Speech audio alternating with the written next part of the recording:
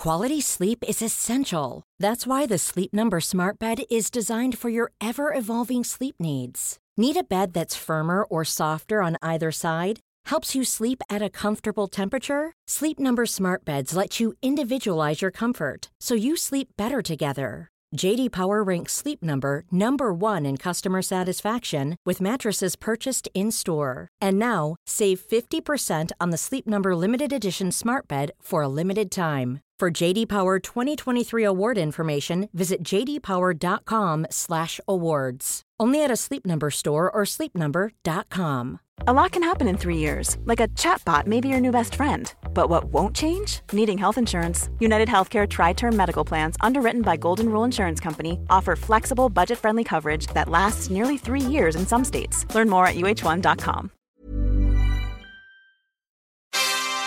Hey, before we get the show started, I wanted to let you know we are giving away a bunch of brand new Blackmagic gear. Yeah, cameras, switchers, DaVinci Resolve licenses, a bunch of awesome stuff. So stay tuned to learn how you can enter to win free gear from Blackmagic, and we're going to tell you all about it later on in this episode.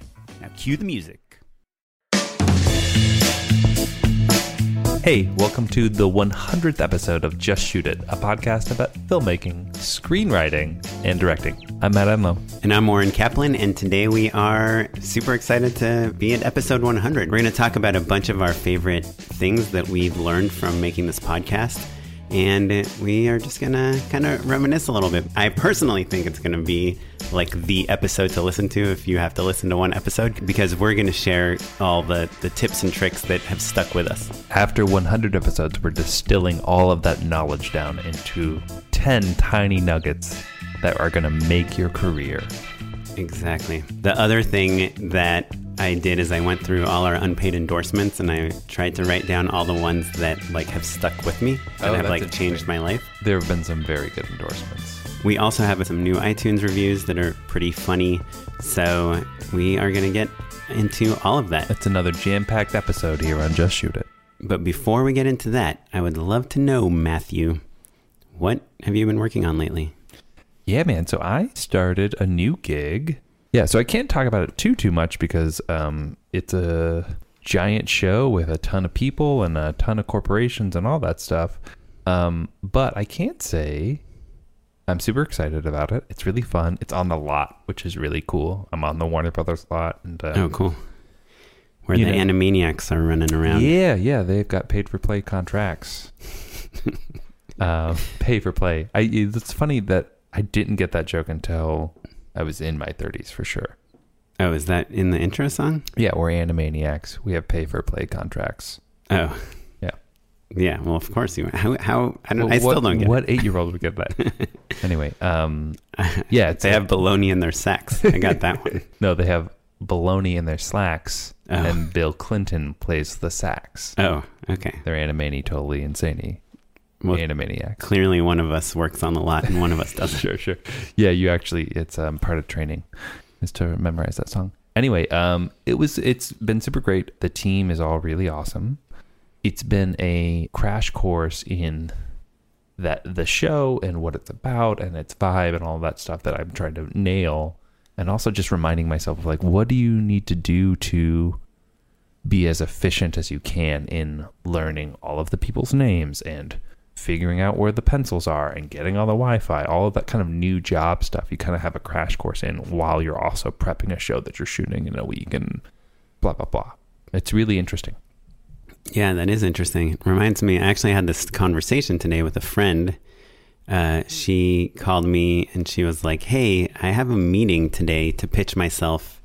Well, I have a meeting with a showrunner today to potentially direct an episode of this show that they're showrunning. It's in the 4th season. And someone recommended me, and she was like, I've never actually had a meeting like this where I'm trying to pitch myself on a show that already exists. Mm-hmm. Yeah, you're the new kid in school. Yeah, and she was like, what do you recommend? What are your tips on doing, like, what should I be prepared for the meeting, pretty much? And my biggest tip to her was, I mean, as dumb as it sounds, was like, just like, be cool, you know? Mm-hmm. Like, ultimately, like, when you are like trying to get a job on like episode 7 of season 4 of a show, mm-hmm. and you want the showrunner to hire you, they just want to know that you're not a troublemaker, that you're not going to come in with like a zillion crazy ideas that don't fit the brand of the show. Like if you have an interesting take, or you think one character is really interesting and would like to like passion is valuable. And kind of seeing the potential in the show. You should obviously never insult the show or say you absolutely love something on the show. I think because you don't know, the showrunner might hate this actor, or this actor might be their cousin. I disagree in that. I think it's okay to be like, hey, I really love this thing, especially if it's a unique take, as long as you have a smart reason why that you're ready to talk about. I think it's one thing to be like, oh, I love the most popular character on your show. That's a little uninteresting, right? I guess I spoke to a friend of mine. I mean, I wasn't even remotely considered to direct an episode of the show, but a friend of mine was a producer on this TV show, and he invited me to come to see a taping. It was like a sitcom, like a multicam sitcom. Sure.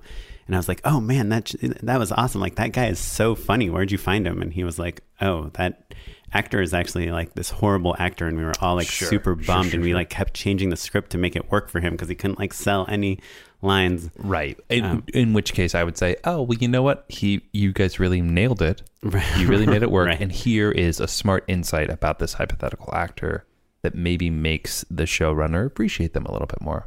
Right. And kind of kisses their butt at the same time. Like, you're right. Like, there is the possibility that you could step in it.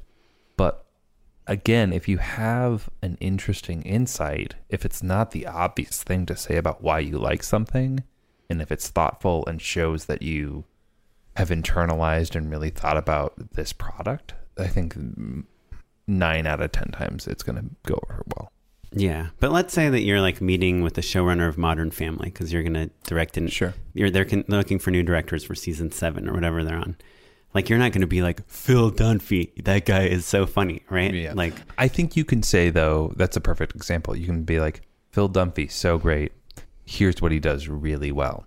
And you're like, you know, if you're teaching that you're like, you say what I love about Phil, right? And then something specific and insightful. And then you say, you know, and it's sort of like the same way this character who's underappreciated does this other thing. And overall, I think your show does this thing really well. And that's a thing that I always look for in a show and admire. Right. I mean, I guess if I was the showrunner, that's information that I guess maybe is helpful for me to know. But I think what I would ask you in an interview would be like, so what kind of stuff do you like? You know, what inspires you? What excites you? What is your brand? Like, what makes you laugh? What makes you Yeah. The answer emotional? To that question is not your show. Right. I know 1,000 times more about my show than you do. Right. And you don't even know what episode you are up for directing anyway. What I'm saying is that I think it's good to compliment the show. Not just compliment the show, but show your insight on the show.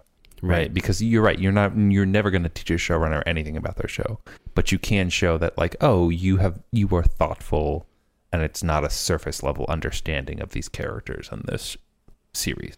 That's all. Yeah, definitely. If the question is, hey, Oren, what's your favorite stuff? You shouldn't say, oh, the show I'm interviewing for. That would be right. Dumb. I know in the commercial world, twice this has happened to me where I'm like, oh, I loved like the last spots you guys did.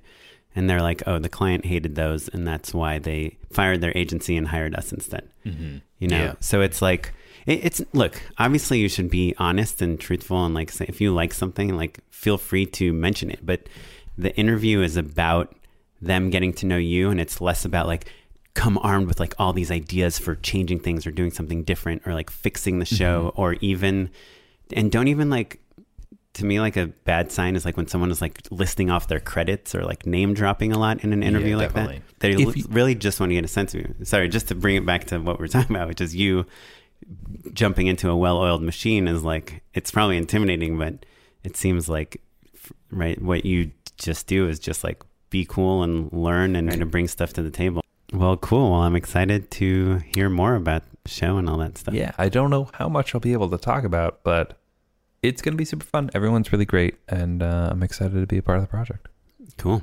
And also, like I said, it's for a good number of weeks, so I'm kind of excited just to go into an office on the lot and like Yeah, eat at the commissary. Eat at the commissary. And You should meet up with Matt Barber. You know, he's. Oh, is he on Warner? Yeah. Oh, I will. That's a good idea. That's great.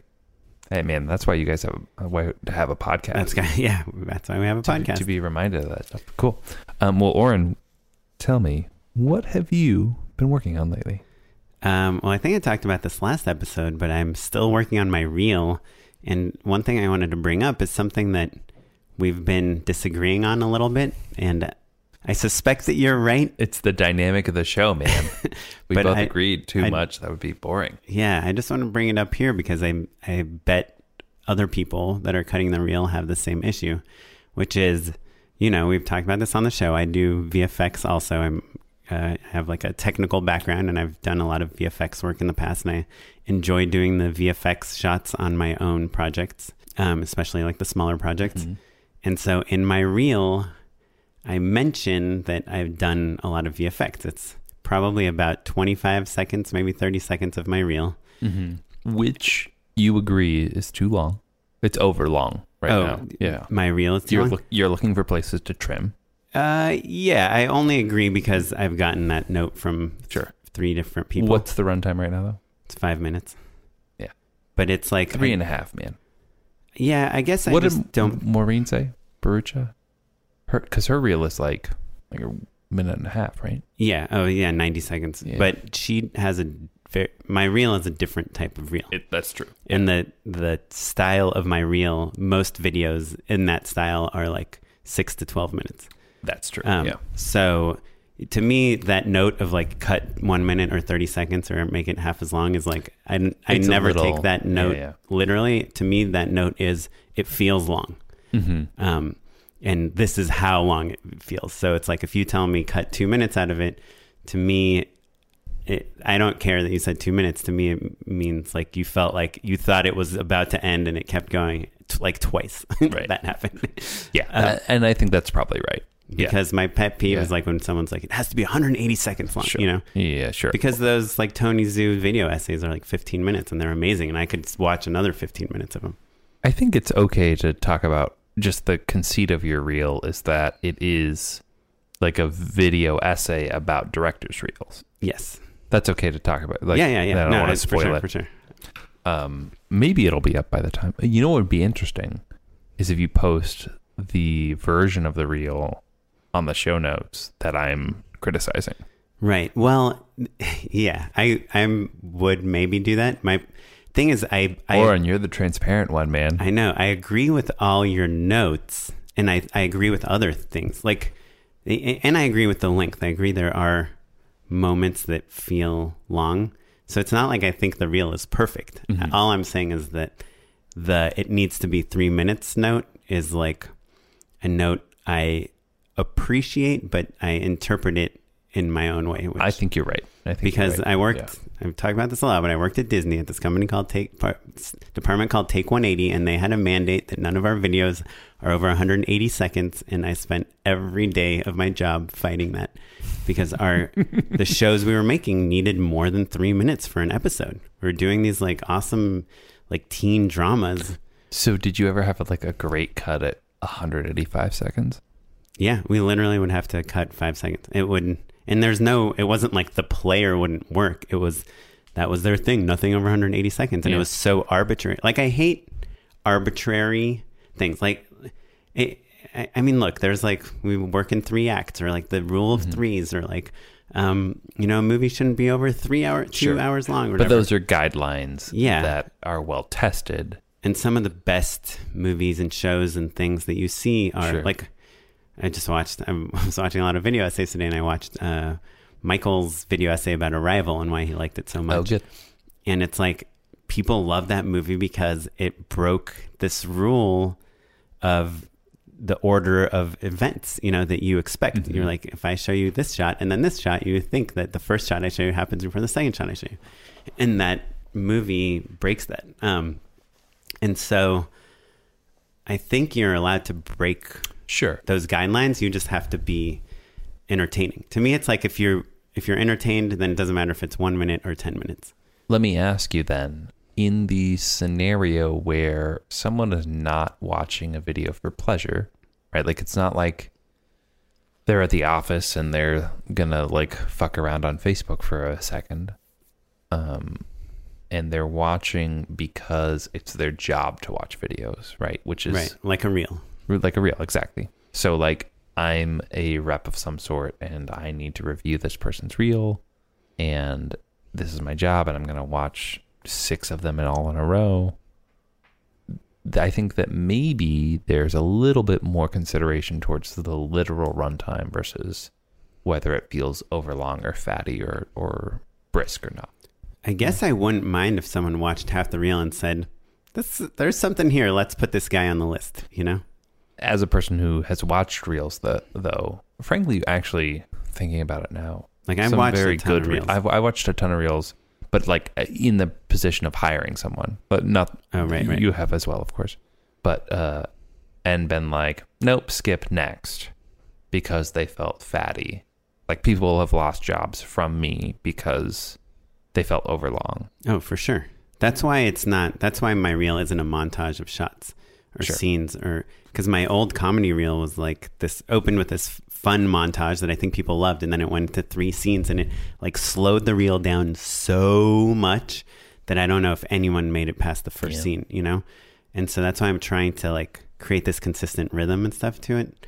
But we've all watched a video and been like, ugh. Right, but let's you watch a video, you're like, I'm feeling a little crappy about this, and then you mouse over the timeline to see how much longer it is.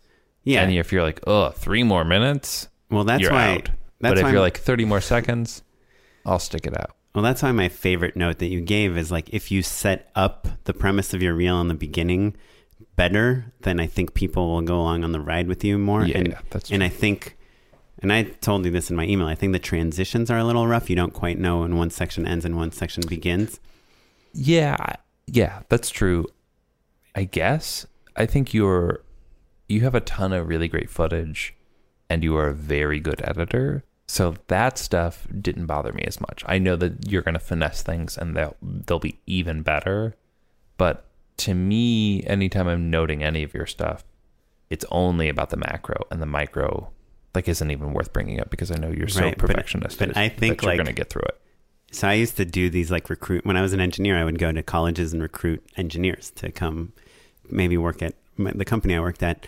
And I would do these PowerPoint presentations. And the single biggest thing that made my presentations better as I went along was the first slide that was like the table of contents slide. It was like, this is what we're going to talk about today. Yeah. Here's my reel. I'm going to show you features, commercials, and series. Okay. Sure. And then okay, now we're watching features. Now we're watching commercial. Now we're watching series. Here's a summary, and we're done. And I think I haven't quite cracked that code of like telling you what you're watching, where you are in the reel, and all that stuff, because the structure is a little.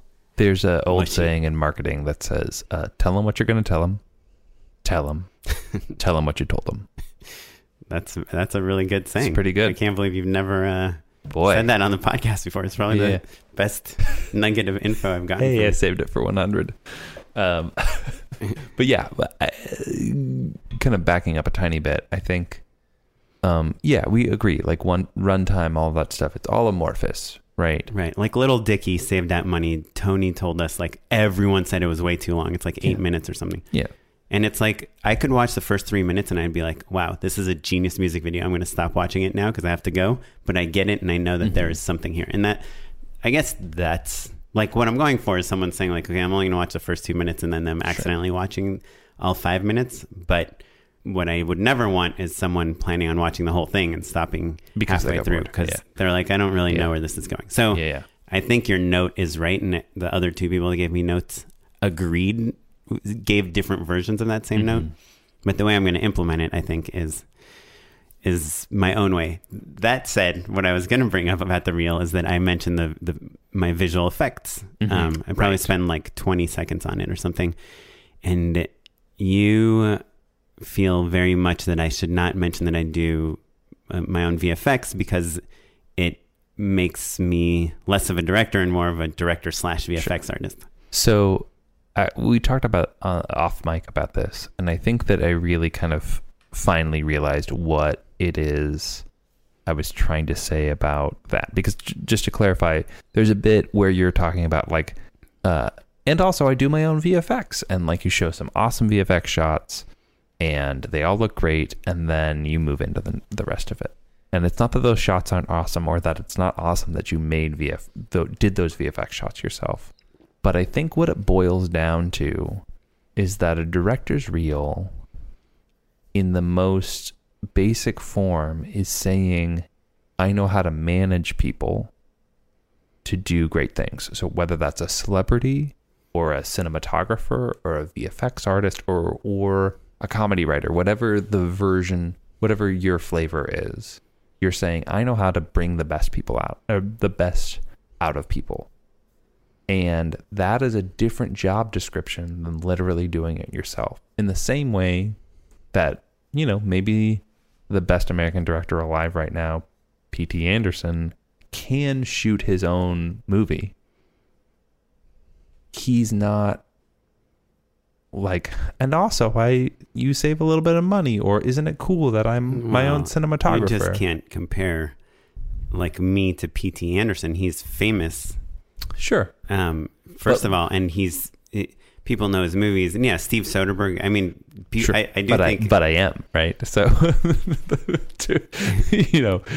my point being, not to get too far off on the tangent, is the point is that you are great at directing people to do great visual effects, but there's a difference between telling someone how to do something and literally doing it yourself. And does you being able to do VFX yourself is awesome and makes you a better communicator to people, but that is not in the job description. Right. But I guess I think, and I don't know, I still suspect I'm totally wrong about this, but my argument is that most of the time I'm at least 50% wrong. This time I'm right. But you don't do VFX. Sure. And so you've never gotten a job because you're a director that can do your own VFX. No, that's not true. I have never gotten a job because I can do my own VFX, but I have gotten plenty of jobs because I can direct VFX for sure. Okay. And that's really what I'm saying. Right. But I guess what I'm saying is yes, that the Paul Thomas Anderson example is he's making these $40 million films. Ignore that one. Okay. Yeah. But if Funny or Die is we want to do this video, but it's got all these people flying in it, and how are we going to pull that off? It's probably impossible. If someone's well, this guy can maybe direct it and figure out how to pull off the VFX. The difference between, I know this guy Oren, who's great. He's a great VFX director. And I know this guy Oren, he'll do some of the VFX shots. Those are two different jobs in the eye of a producer, right? And you only want the former, not the latter, even though you've done and happily will do VFX shots yourself all the time, myself included. There are plenty of jobs. I'm not a 3D guy like you, but I do have an animation background. I have done plenty of VFX shots myself because, when the going gets tough, you want your show to be better. I'll do that stuff, no problem. And I'll spend a couple days on VFX tutorials or ask you how to do it or whatever. It's not that. Let me ask you this: you know how to rig lighting, right? Would you put that on your reel? No. But when the going gets tough and you realize oh fuck, we're not going to make our day unless I hang that light. I have stuff on my reel that I shot myself, and I don't mention that I shot it. That is exactly my point. So I'm saying show that you were a great VFX director. Well, let me ask you. Don't talk about how you literally did the VFX. Right. Well, let me ask you this: if you if you had a reel that was in my style of reel, where it's kind of narrated by you, and it's a director's reel, would you mention if you ever wrote any of the stuff? No. You would never say this was written by me. No. Okay. Yeah, I don't think so. And I say Matt Enlow, writer director. Right. I guess because rigging lights to me is not something great that I bring of value. Let me think about that. I can tell you if a light is placed in a weird place and that it would bother me. Why do we have a light there? Yeah, you would and tell that's something someone I would tell a DP all the time. You would tell someone how to move a light. You tell DPs how to do their job more than they like it, for sure. Oh, I'm sure. But I think I'm usually right about it. You are a director that I know for a fact tells people how to do their jobs all the time and they hate it. Yes. But so I don't understand why VFX is the one job where you're like, I'm going to stick my nose where it doesn't belong. Because people advertising it think that VFX is really hard, or it plays so directly into the budget in a way that people don't understand. Like I'll be on a call where someone will be like, oh, we were going to do this in VFX, but it's way too expensive. And I know that it's like not expensive at all, So I don't know. I think you're probably right. And I'm probably going to rephrase that in a way where it's like, having a background in VFX, like I can do, I can work. I'm super comfortable. I'll say something about it. Yeah. So just to clarify, there's a 25 seconds or so of Oren's reel where he talks about the VFX shots in his reel. And I guess... And by the way, what I say during that section is like, should the multi-hyphenate director include some of their own VFX work in their directing reel? And then I say, no, this is a directing reel. Sure. It's best to leave that out. Yeah, and I still think you should cut it out. Right. So I'm like self-aware, but yes, but your point is like you need to cut something out and that should be what you cut out. I think also if we're talking about reels or your website or even the way you pitch yourself in an email, just to broaden it out to everyone, there is anxiety about the jobs you get versus the jobs you want. Right. And so I guess what I'm doing is I'm trying to encourage you to aim for the jobs you want, not for the jobs that you get. Yeah. To some degree. I guess Brad Payton, yes, previous guest of the show, director of Rampage, is a great VFX director. He is not doing the VFX. Yeah, he's working on like $150 million film. Sure. But don't you want to? Yes. But I don't think that you're not going to get that Rampage 2 off of this reel. Yeah. No, but the baby steps in between Rampage 2 and your current work, Well, I do think part of why Brad got all those jobs, why he got Cats and Dogs 2, is because he did a lot of his own storyboarding and animating, and he showed that he was like this creative visual person, and was not afraid to like get dirty. Sure. Yeah, 100%. I think that that kind of goes back to the entire premise of my video, which is that directors probably shouldn't have reels. I guess because having been on the other side a little bit, there is a weird and frustrating mentality that I have been a part of, where there's a huge difference between a director being like, I edit my own videos, or I did the sound design on this, or whatever, that somehow diminishes their value in a weird way. Unless the sound design or the editing is like amazing.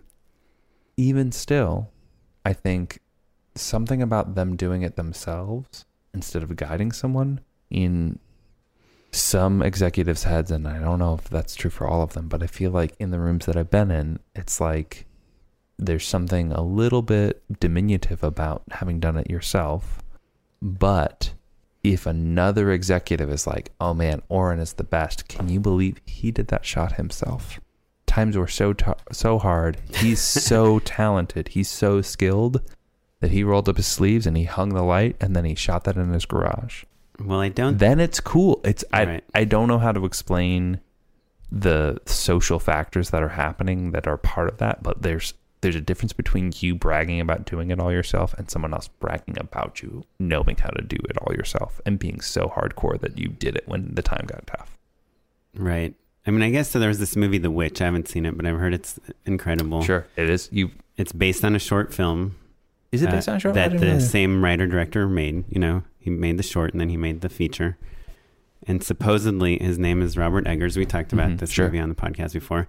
And supposedly, he himself, for the short, made all the props and everything himself. Yeah, he came from production design. And that, to me, was like super impressive. And it like made me almost a little jealous of him. Like, oh, what if... Or it almost made me go like, oh, I should make all my own props. And then this other director I know, Ian Pfaff, who had this like amazing reel. Mm-hmm. It was all about these various, like he loves to build things and create things. And that reel got him like a ton of heat in Hollywood when he made it. I mean, it was like in 2010 or something. But if there's an X factor to things where it's like, if you were like, yeah, I did all my own VFX, but they were the most insane, distinctive VFX we've ever seen in our lives, where it's like, oh, you know, these VFX were all made out of claymation and like your toenail clippings, that would be incredible. And you should maybe add the toenail clippings part back into your reel. I know I told you to cut that before, but I'm backpedaling. I literally cut the toenails. Waka waka. But if they're kind of more conventional or meant like to a be Gareth invisible, Edwards type of visual effect, or Wes Ball. Yeah. Look, and I could be wrong. Look, every person is going to be different. But to me, I guess all I'm saying really is like, I want you to be auditioning for the job you want. You don't want to be doing jobs where you need to be the VFX artist. Yeah. That's all. That's really what it boils down to. Right. And I appreciate that. If you guys have any opinions on that, please let us know. And do you think you'll be able to, can you post a rough draft? Yeah, I'll definitely post like by the time this episode comes out, which should be in like a week or. Yeah, but it's going to change. I think the link that you sent me, maybe can you make it like a totally, it's not password protected, but there's a private link on Vimeo where it's like only apparent if it's embedded on something. So we'll put that in the show notes if you guys want to watch it. Right. It's a very good reel. We'll either put that or a note that says Oren has preferred to not include a rough draft of his reel. As a thank you gift for listening for 100 episodes, Oren promises to put this reel on the website. Yeah, if you can name all of our guests off the top by of heart. Yeah. All right. Well, anyway, I feel bad because it's almost 40 minutes into the podcast. No way, really? And we're still doing our catch up. All right. Well, reels, you guys. We love talking about them. Thanks for sticking it out. We should do a panel on director's reels, I think. For me, personally. I think we have a plan to. Not a panel, but we're going to show it to a couple of... Oh, yeah. So people that tuned in to hear us talking about our favorite tidbits from the show, thank you for sitting through that. We are going to get into them as soon as we hear from our friend Cameron Woodward at Film Casualty. We sat down with our friend Cameron from Film Casualty to talk a little bit more about the ins and outs of insurance and how the fine folks at Film Casualty could help us out. So Cameron, I checked out your website and there's this thing called Inland Marine Insurance. What is that? Is that water related in some way? Can you tell me why I would need that? Well, you asked a great question that is directly related to why we started Film Casualty. When I was looking into insurance for my production company, I was so confused by all of the terms and how they could possibly relate to filmmaking. Inland Marine, it just means that you have insurance protection for your property when it's away from your location. So say that you own a couple $1,000s in lenses, maybe even hundreds of thousands of dollars in lenses. With Inland Marine Insurance, you can cover that gear anywhere in the world that you take it. The term is one of the oldest terms in insurance, if I remember correctly, and it had to do with cargo. So like if you were a farmer shipping your grain or your wheat over land or over sea, it was either marine or inland marine, shipping it. And so this was a way to protect against a ship sinking or a train derailing and destroying all of your precious crops before they could be taken to market. And so when we use it in the filmmaking business or in the property business, it refers to protecting individual items. We are specifically calling out individual pieces of property that a producer or a filmmaker owns, and we're protecting it wherever it is in the world. So it does work in water as well. I don't want to speak to any exclusions that any carrier may or may not have. Sure. Okay. Good in the Inland Empire and elsewhere, though. All right. For more information about how to protect your film business, gear, project, and crew, go to filmcasualty.com/justshootIt. That's filmcasualty.com/justshootIt. Insurance for every kind of filmmaker. Hey, thanks, Cameron. Another good little piece of advice. Thanks, Film Casualty, for sponsoring the show. We appreciate it. So before we get into our favorite moments, we're going to read 3 new iTunes reviews we got real quick. Hey, thanks, everyone. Yeah, first one, 5 out of 5 stars. Holy cow. Oh, thanks. Awesome podcast for new filmmakers from Tyler 1617. I'm assuming he is 401 years old. Fantastic podcast for anyone just starting out making web videos or people who are already making some money and trying to figure out how to reach the next stage in their career. I will say the 2 bullet holes on the podcast's cover do kind of make it look like it's about guns. Fear not, this is not a podcast about guns. They cover not just the technical side of the craft, but also the personal. How to pitch, how to make good impressions and represent yourself well, etc. It's all super valuable stuff that's making me wish I could get back all that money I spent on film school. Burn to Matt, not burn to Oren. Yeah, I'm still paying for it. Hey, thanks for that, Tyler. Good point about the bullet holes. It is a pun, but I guess maybe if you're... Obviously, you know that, but if you're listening to this, you know that at this point. But I wonder how many listeners we've lost because people are like, ooh. Yeah, I mean, obviously, there was a big tragedy this last week with guns, and I was on Facebook yesterday, and it is... I mean, it's like 100% about guns. And so yeah, hopefully the cover of our podcast does not issue an opinion about guns at all because we are staying out of it. Yeah. But yeah, really sad stuff. Anyway, next review is from Pimply Wimp. Hey, Pimply Wimp. He says, inspirational, insightful, and invaluable. In episode 72, Matt and Oren asked for a bad review because they had become so accustomed to getting good reviews. Sorry, guys, I simply cannot take your direction here, which makes us bad directors at the very least. Disclaimer, I've binge listened to every episode and I went to their first live show, so I know what I'm talking about. The podcast is rich in information and a great resource for anyone who is interested in or already part of the film industry. These guys are building a community with their listeners and guests, so come be a part of it. Most importantly, remember that idea of being ricocheted off the wall in the confines of your mind? This podcast will help encourage you to videotape it. Just videotape it. Hey, thanks, Pimply Wimp. Way better name for our podcast. Just videotape it? Yeah. Yeah. Just put it on a laser disc. Laser disc, SD card, all that stuff. Yeah, thanks, man. Yeah, thanks, Pimply Wimp. And our final review from Joey Family, Fameli. It's a cool name. Part of the family, you know? Yeah. He says, a must for any director / filmmaker, aspiring or pro. Joey Family says, about a year back, a friend recommended Just Shoot It to me, and since then I've been hooked. I usually listen to a lot of craft-specific podcasts, Script Notes, ASC, Q&A, that focus on higher-end mainstream cinema, and while those are great, I was really searching for something that I could relate to on a ground level. Filmmaking is a career, a hobby, an adventure, and a passion. Oren and Matt are great at painting a picture of what it's like to be a working director, and are then able to pull advice and lessons from that experience for the listener. The guests they get on are great, and the unpaid endorsements make for a good deeper dive into what makes creatives tick. Hey, thanks, Joey man. Family. Joey Family, welcome to the family. Yes, and it's, I guess it's good. 100 episodes, people realize that we are not doing higher-end mainstream cinema, but rather lower-end. Lower-end, yeah. Niche work. No, I'm just kidding. But thanks, Joey. Well, cool. We love reviews, obviously. Sure. We will read them on here if you would like to hear your name on the podcast. I can't endorse it enough. It really is a rush. Okay, really is a rush. You got to do it, man. I guess there's not many places that are guaranteed, but it is a weird high. Anyway. Yeah. I'm sure I can find a podcast that will do it.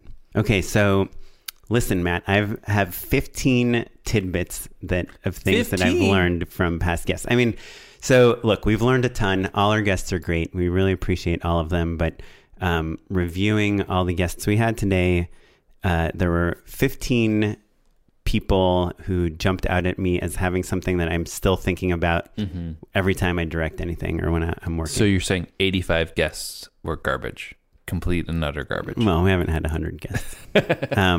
But no. Just kidding, you guys. So I'm just going to go through them one at a time. And if you have a comment, then you make it. Otherwise, I'm going to go on to the next one. Let's do it. And we're going in order. So our very first guest was Avi Rothman. I got nothing from him. Just kidding, Avi. He doesn't listen to the show. He does not listen, so it's okay. So we had Tim Nakashi on. He said he actually. What number was that? I don't have the numbers, but I think it was in the first 10. Yeah. He said when he's writing a treatment, he likes to just watch a million YouTube videos and fill his brain up with inspiration. And as soon as he feels like he's tapped out, he's seen too much stuff, he just starts writing and his brain kind of does the work for him. And so I love that. Yeah. And I do that. Next, I have Eric Kissack. He said this thing, it's really simple, but sometimes it's just nice to hear other directors say the things you're thinking. And he's the one that told us that like casting is really intimidating.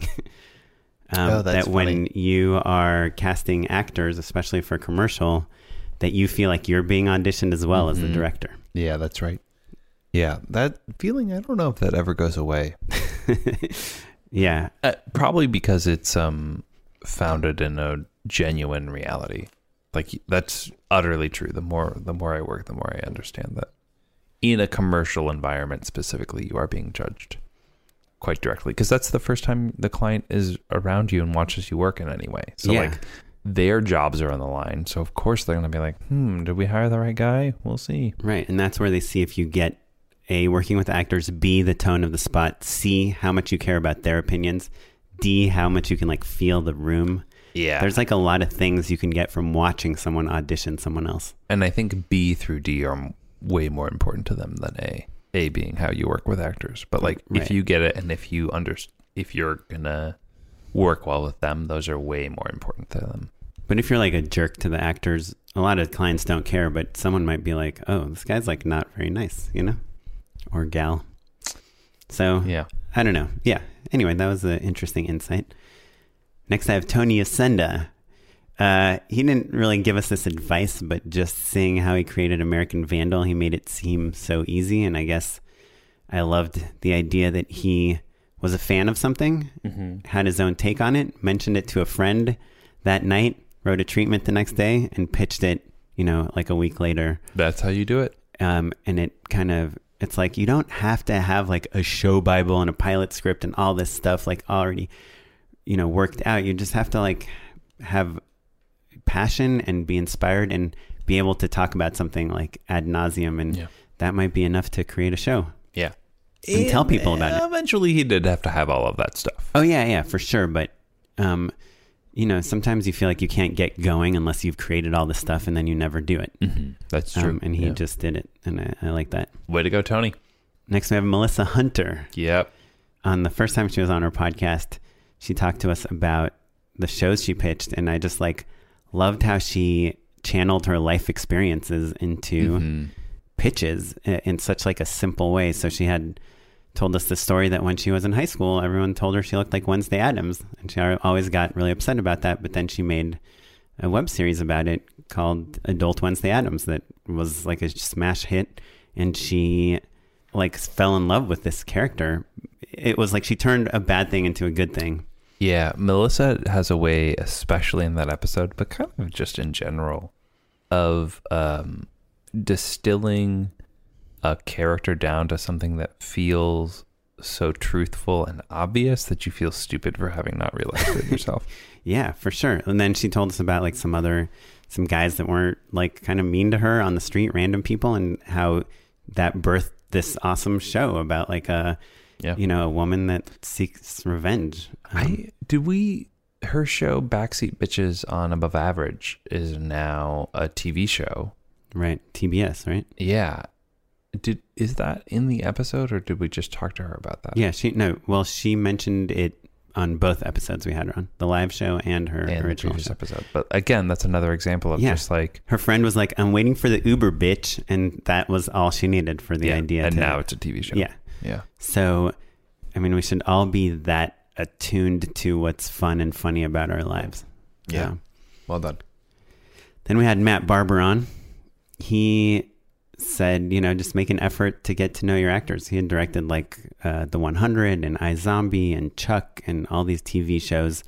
And he said that it's shocking how few episodic directors call the actors and say hey, I just wanted to say hello before we shoot tomorrow. Because that does feel obvious, but yeah. Ugh. Yeah. But obviously we do it on stuff that we're directing every episode of the show. But when you're the guest director, it's equally worth the effort. He also had the little tidbit of drink some scotch when you're reading a script. Yeah, that's pretty good. which I liked. Are you going to do Tim Wilkheim? Is that one on your list? Is that on your Yeah. list? Oh, Sorry. good. Oh, did I skip over somebody? No. He was actually next. Oh, good. What's your Tim? So my Tim Wilkheim story, which, well, first of all, it's just an inspiration that he changed his last name to mash it up with his wife's last name. Yeah. His name was Tim Wilkerson when we had him on the podcast. Yeah, so now it's Wilkheim. But I just loved... Do you want to go first? No, go for it. I guess, so he, had this dream to direct a Kentucky Fried Chicken commercial, and he basically brought all his friends on an adventure with him in real time to do it. And I just loved how he used his own ambitions to fuel his creativity. It's a little bit of what I'm trying to do with my reel right now, which is just be like if you've got nothing else to say, just talk about how you have nothing else to say, Yeah, I think, to me, just doubling down on that, I am so pleased and tickled and in awe of his commitment to a overtly stupid joke. Like, I really love when someone is like, what if you take something so simple and dumb that it becomes transcendent? Mm-hmm. And like, he commits to it so hard. He travels across the country. He spends thousands of dollars. He makes himself kind of look silly on national TV and then cuts that in and live streams it all. And then also turns that into a short film and sends it all over the country. It's like so funny. Yeah, I mean, it's like so awesome. So good, but it's like, I guess I'm getting a lot of the same things from a lot of people, but like the same thing as Melissa, he just took this feeling he had and he turned it into a show. And, a lot of times, like, you'll sit at a coffee shop and you'll be like, okay, I need a good sci-fi premise because I want to write a Black Mirror spec or something. And you're like, what can I think of? But it's not about that. It's like finding the inspiration without trying too hard. I think he wrote the joke and then after he had tweeted it out was like, wait, maybe I do mean this. Right. I don't think it was, he was a step behind himself even. Right. But it worked because it was endearing and he was, even though it was a joke, there was truth behind it. Yeah, sure. Okay, next, one of our favorite guests that I still can talk about on almost every episode is Abby Fuller. She directed a million things, but Chef's Table is the thing we bring up the most. She's a documentary director. When you wanted to have her on, I was like, documentary directors, that's going to be boring. And would you say it's your favorite episode? It may be. I think it was... Based on number of references, it absolutely is. I think it was the one that, like, my opinion of the interview changed. It was, like, the most improved or something. I don't know. I just really loved it. And so one of the things that she told us is that she structures an episode of, like, Chef's Table, for instance, like the hero's journey or, like, a superhero movie. So if they're doing an episode on a chef, it's like, what was the moment when that person was bit by the spider to become the Spider-Man of chefs, sure. Right? And I just like loved that idea and it's probably like documentary making 101, but to me it was like, oh damn, documentary making is just the same storytelling. It is striking how much of it is conceived in pre-production. Like what the people are doing and what they're wearing and how it's lit and all of that stuff is much more narrative than I think we were prepared for. Right, especially for TV when you're on a schedule. Mm-hmm. But then like the guys from the Dealt documentary told us it's like being open to change. Like always be open for something better. To have a plan, but then be open to change that plan like on a dime. I should make a documentary thumbnail for people to like listen to all of our documentary pieces. Yes. Why don't you talk quieter and get even farther away from the mic? I was being introspective, Oren. Sorry. You're like off axis and like a mile away. All right. Next up, what do you got? Next up, I have, I'm not done with Abby Fuller yet. Sorry, just two totally different tidbits that I got from her. The second one, which I still struggle with every day, again, going back to my reel, is if you tell people you do everything, they'll hire you for nothing. I think is what she said. So tell people what you want to do and they'll hire you to do that. I mean, I think that probably is the single best nugget of advice of the show. Right. Which I still struggle with because I like everything and I do a lot of stuff. That's literally what we were just talking about for 40 minutes. Yes, I know. Yeah. Well, Abby is busy. Otherwise, I'd get her on the phone and tell her. I know. She'd tell you, Oren, are you a VFX artist or are you a director? Yeah. Next, I have Jarrett Lee Conway. This is, again, a thing that we know so much and we've seen a million video essays about, but he just talked about the importance of an opening shot. And it's something that I keep forgetting every time I direct anything. I've got 2 Jarrett Conway stories. One, my very favorite thing about Jarrett, and I think we talk about this on the podcast, is that Jarrett is unabashed about being ready. Like if somebody was like, hey, Jarrett, do you want to do Avengers 3 or whatever? He'd be like, yep, I'm starting tomorrow. I'm starting right now. Like literally he would be in it, ready to go, immediate. And he's like, he knows what he wants to do. He's down to do it. It's happening.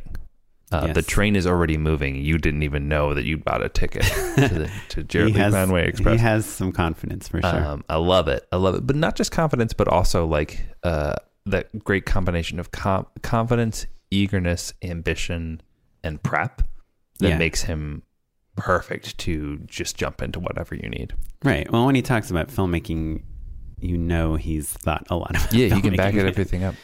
And then the other thing, little side note, I saw on Twitter the other day, he and Ryan Coogler went to school together, and Coogler was talking about Black Panther at the ArcLight, just kind of impromptu of like shouting people out and like doing a little Q&A. Black Panther just opened this weekend, and he shouted out Jarrett Lee Conway for introducing him to Black Panther. Oh, cool. That's cool. Super cool, right? Yeah. Thanks, Jarrett. Indirectly giving us that movie. Yeah, thanks, Jarrett. Next, we have Anna Akana. I don't remember if she talked about this on the podcast, but it's definitely something she had told me before, and it's like a thing she's known for, is that she schedules her days in 15-minute increments. And it's like insane, but I've tried to kind of start doing that. And it works when I do it. And when I don't do it, it doesn't work. So I think that was cool. Yeah, so next up we've got Jim Cummings. Jim talks about how he was really inspired by Kresha, which is a movie that he produced. That basically people, he says they made in their backyard. And that you can make important, powerful, meaningful cinema on a skeleton crew and a skeleton budget. And that's a philosophy and an ethos and a movement that he's trying to live every day. And he's made quite a bit since we last spoke to him. So it's working for Jim, and it's an inspiration and super fun. We should have him on the show again. Cool. He did a show, right? After Thunder Road? So he did a feature version of Thunder Road, and then I think a FX show, and definitely a full screen show that also played Sundance. He's got a lot of stuff going on. And, whether people are paying for it or not, he's just kind of plowing through and making it happen. Jim is just shooting it straight up. Well, so next we have Oren Brimmer. He just has like a really cool name. No, he said this thing that Matt and I both loved and we swore we would do. And I have yet to do it. But it's like, do the crazy take first. Like when you're doing comedy, have them just do like a crazy take right up off the top. We haven't had Tony on since American Vandal, but he and I texted a little bit about that, and that's what he did for Vandal. Oh, really? Yeah, because of that episode. Oh, cool. Yeah. Well, I guess we should get paid on American Vandal. Yeah, Tony, if you're listening. Oren Brimmer's going to get an episode. Oh, yeah. Oren Brimmer gets an episode. Oren Brimmer has been directing episodes of the second season of Crashing. Oh, is he directing on them? Yeah, I know he did at least one episode based on That's an Instagram photo I saw, but I think he did more. Great. Yeah, I need to watch that show. I love the first season. So, way to go, Oren. Yeah. And another piece of advice that we got, and I have tried to incorporate but failed, was from Yulene Kwong. She just like loves using wallpaper. Wallpaper is awesome.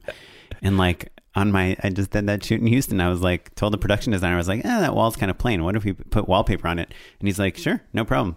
And then he's like, by the way, I just did a scout with the clients and they hate the wallpaper idea, so we're not going to do it. It's like, you know what though? I think you can use the wallpaper as not as a less literal way of thinking of things. Of like, you can just put something behind. You can inject color into a shot a lot of different ways that don't cost a ton of money. Right. But I guess in my mind, like shooting against the wall is like the worst thing you could possibly do. It is the worst thing. Yeah, that's true. But Yulene pulls it off in like such a great way, and it's because of wallpaper. And it's like affected me so much that my friends just bought a new house, and I was looking at pictures of it, and I saw their bathroom and it had this awesome wallpaper. I was like, oh man, this wall is awesome. And they're like, oh, can I shoot in here? We hated it. Like, we're actually going to change that. Why would you like that? I was like, I don't know. I just like hate white walls. The whole rest of the house is like white walls for this wallpaper thing. I guess it just makes any wall interesting, especially in a commercial. An accent wall is something special for sure. So the next one, Matt Wyatt. Matt had a really great little piece of insight where he talked about how every significant change or piece of progress in his career was based off of a calculated risk. That like he had a great career in every step of the way, but the jumps up were always because he made a big risk. And that's been true for me as well. And I thought it was really well articulated in that episode. And I thought, yeah, that's right. Like you do have to make some jumps in order to move up in the world. Yeah. God, I got to risk more stuff. I've not been risking anything lately. It's easy not to, especially like when you're happy, you know? Yeah. Well, I'm definitely not happy, so that's not my problem. So Bill Watterson, who directed Dave Made a Maze, well, the cool thing about that is you just saw it at a film festival, and then, we got him on the show. That was a delight. Which is how fun. It's cool when one of us is like a fan of something and we, have them on the show. So that's cool. But Bill introduced us to the idea of the cardboard engineer. He had all these scientists help him build the sets, and I am working on a paper related show right now. And so I'm going to tap him for his paper scientists once we get closer to production.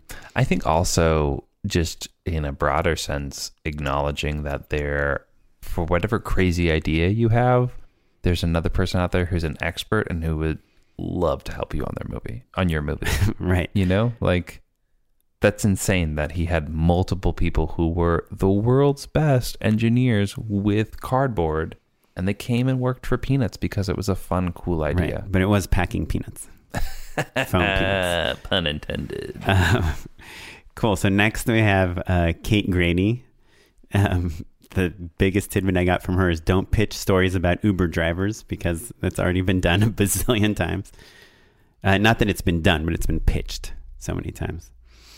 Next I have Jacob Perlin, my manager. I just thought it was interesting that none of his clients came through blind submissions. It just kind of reinforced it's all about who you know. And I know we've forwarded a bunch of our listeners' submissions to him. We don't know what happens once we forward them. So either he got back to people or he didn't. I have no idea. But I don't know. I learned a lot from, having him on the show. And I thought that was one of the interesting things. Next, I have Jordan Morris. He said to us, dance with the gal you brought to the dance. Mm-hmm. Or some version of that. Dance with the gal who brung you? I think is maybe what he said. Yeah. Maybe. It's basically like, just reiterating what we always say, which is that the client is hiring you. When you get paid to direct, you should really care about what the person paying you for a specific job. Yeah. And just that remind everyone that it's a collaborative thing. It's not just about your vision all the time. So Morgan Dameron was on the show. She had her movie Different Flowers that had just come out. Now it's out on VOD and all that stuff. I think you can watch it wherever you want. Morgan, I think, was really inspiring because she saw what she wanted and went out and got it. Morgan realized she wanted to make a movie, wrote it, cast it, fundraised for it, shot it, distributed it, got it in movie theaters because that was important to her, and then got a distribution deal faster than most people even spend thinking about it. Right. Yeah. It's awesome. Next, we have Brad Payton. I thought what I learned from him, I learned a lot of things, but my big takeaways was that even like on a $100 million blockbuster, you can say, hey, I want to direct every shot. Like, I don't want a second unit or a third unit. I just thought that was something the studio tells you have to do. And the other thing that I thought was cool is like he got his first movie by walking into a producer's office and saying, if you ever want to make a sequel to that, call me. I want to direct it. Yeah. It goes a little bit hand in hand with what Abby said and what you're saying, which is like Abby told everyone she wants to direct food-related stuff, and then she got Chef's Table. He basically invented projects that he wanted to direct and told people about it, and when one of those projects came to fruition, they called him, even though he had never directed a movie before. Next, I have Carlin Hudson.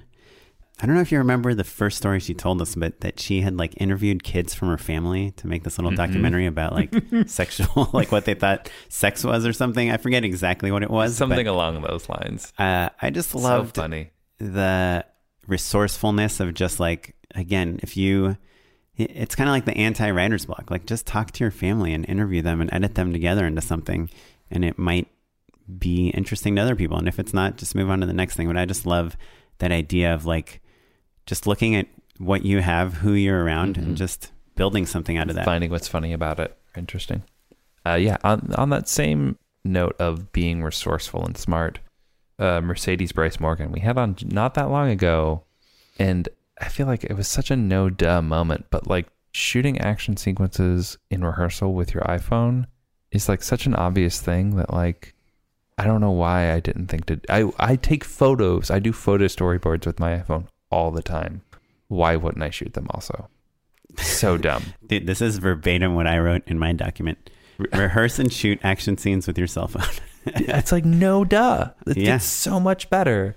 And also Mercedes, having worked with her before, is the best example of a person who's not even thinking about or suffering fools at all.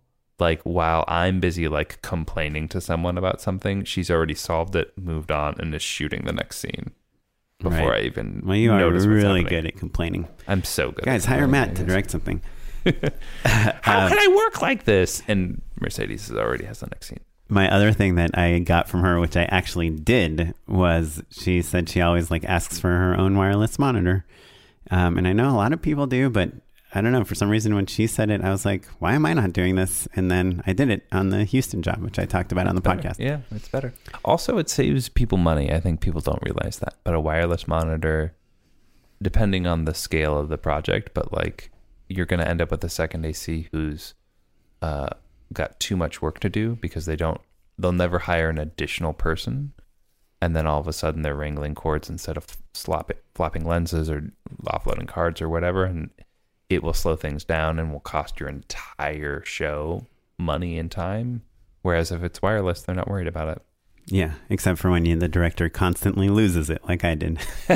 Well, you got to get it with the C-stand mount, so you can carry the C-stand with you and then flop it on. Like then you have a home for it. Yeah, and then you get the fishpole drink holder. You clamp it to that C-stand. It's dope. Or like you can get like a giant like old like brick type cell phone holder, old cellular phones, and then just put the monitor in that. I haven't had a chance to use it yet, but my wife got me those director's chair bags. Have you seen those? Oh yeah, she got me one for Christmas, and I'm very excited to use it. That's cool. I'm hoping that maybe that will keep my shit a little bit more organized as a result. Yeah, I'm sure it might. Cool. Well, we had a lot of other amazing guests. Everyone had really good, insightful stuff, but those were the ones that I'm still kind of thinking about their advice today. I'm sure tomorrow it'll be different ones. I will say I listened to the New Year's show when we were going to record the live show. I started listening to the one with Jarrett and Liz and Matt, and it was a delight. It's rare that you get to like listen to a recorded conversation about a topic you love with a bunch of your friends. Mm-hmm. That is like a weird, special thing. So thanks everyone for listening so that we have an excuse to do this. I even listened to the Chicks Who Script one.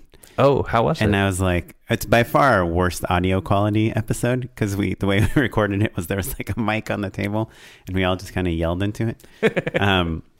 Well, Matt, we have obviously gleaned a lot of awesome advice from doing this show. I think how lucky are we? It's been cool. But we still have one segment left for the show, a favorite of just a few of our listeners. Unpaid endorsements. Unpaid endorsements.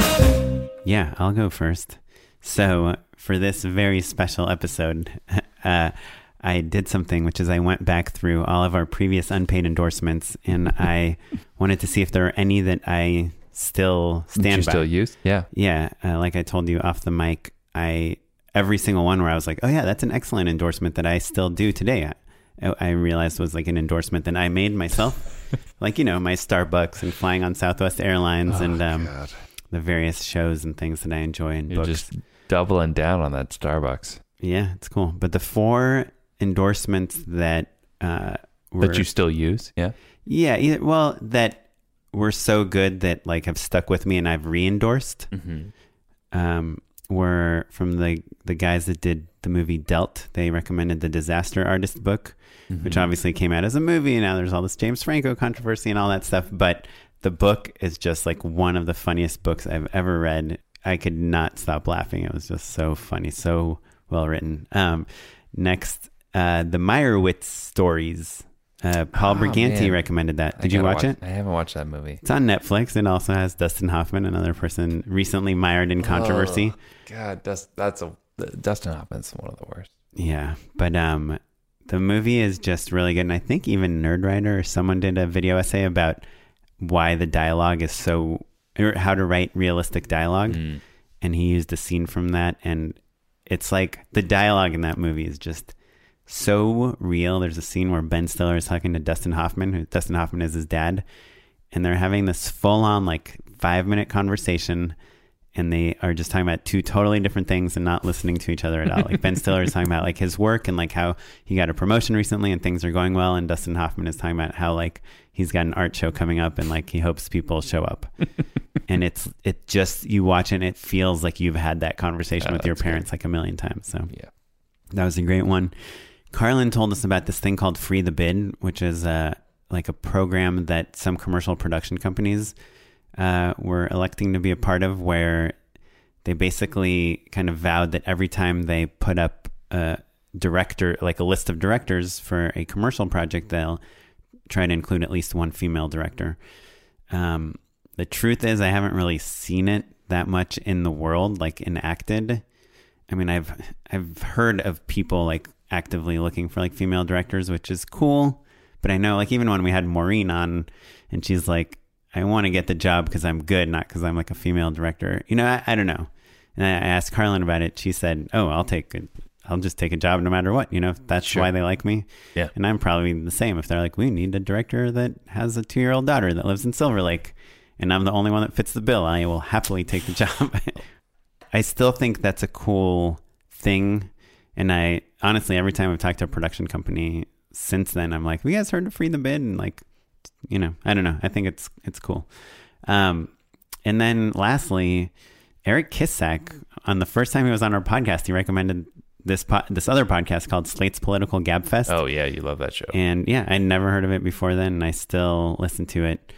It's probably the only political podcast I still listen to, because there's this guy on it, John Dickerson. He used to host CBS Face the Nation, and now I think he hosts whatever that Lester Holt show was. Yeah, he's super duper smart though. Yeah, and he is not like, he's like probably a coastal type of guy. He probably leans left personally, but he is really good at talking about an issue analytically and fairly, and he does not seem to come at all from like a left or right side. Like when people are bagging on Trump for doing something, he'll be like, well, Obama did the same thing, But he's real no nonsense in a way that's like, maybe he actually feels, because I'm so insulated by lefty pinkos, he feels right wing to me. No. But John Dickerson? Yeah, he's not in terms of actual. I'm saying my calibration is so.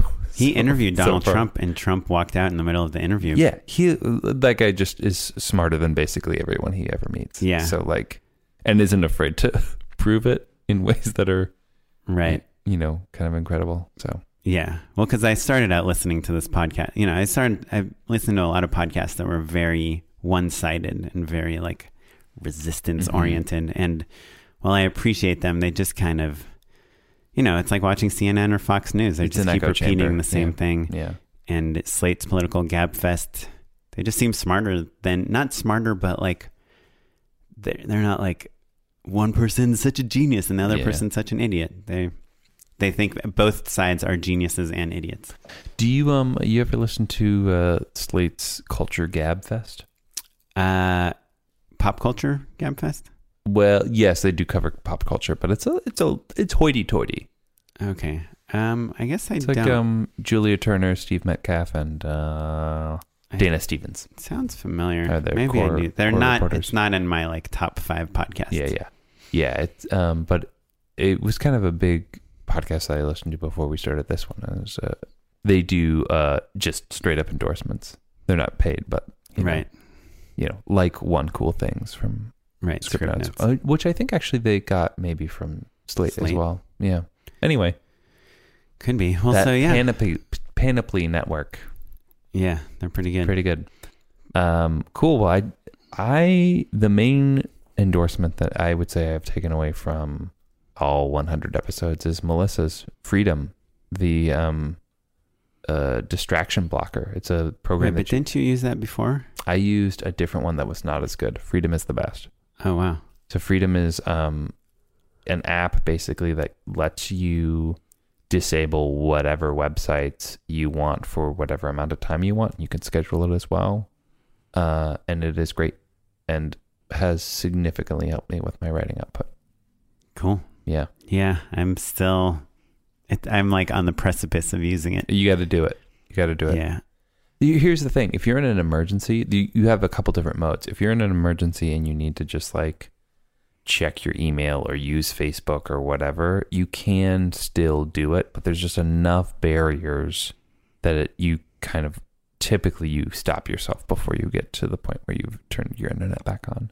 Right. And also you can automate it. So like you can wake up in the morning and like not have your email for 2 hours if you want. Right. Well, I will say my favorite Starbucks, which has become really popular, probably because I endorsed it on this show. Mm-hmm. Yeah. The Just Shoot It bump, they call it. Yeah. Now the internet there is not nearly as fast as before I endorsed it. Well, that's good, man. Yeah. So it's like fast enough where I can like check an email or like look up a definition or look for an alternative word on thesaurus.com, but it's not fast enough for me to like watch Vimeo videos all day. I would love like a internet speed throttle. Like crappy internet. Yeah. Just like I want to know that I'm not going to miss an important email. And like you said, like look something up if I need to, but yeah. But also Freedom can do that. Freedom could just be, my list is like blocking all of my best distractions, but I still have Gmail if I need it. Right. Well, cool, man. Well, 100 episodes. Thanks, guys, for hanging in there, and gals. Yeah. And we are not really planning on stopping anytime soon. Yeah, no, this is basically the plan. In fact, we are going to make this podcast better. Yeah. We have yet to figure out how. Yeah, we're working on it. But if you have suggestions, drop us a line. We always appreciate those. Or leave them in an iTunes review. We're going to do another live show, actually, we can talk about in April, early April. We'll be doing one at USC. I think it's open to the public. Yeah, I think it is. It's through their film school program. Yeah, Talent Week, though, we'll be doing that. Which will be super fun. We'll probably do a couple things with them. So if you're in the greater LA area and want to come hang out, we'll have more details on that to come. And in the meantime, you can follow us on Twitter at JustShootItPod, on Instagram at JustShootItPod. Email us at justshootitpod@gmail.com. Or you can follow me at Mr. Matt Enlow. And me at Smitey Pyleg. And this episode was edited by Christopher Robert Gray. And our webmaster is Ewan Williams. Thanks, Ewan. And the music you're listening to is from the Free Music Archive and the artist Jazar. Take it home, Jazar. Take it home. Thanks. Bye.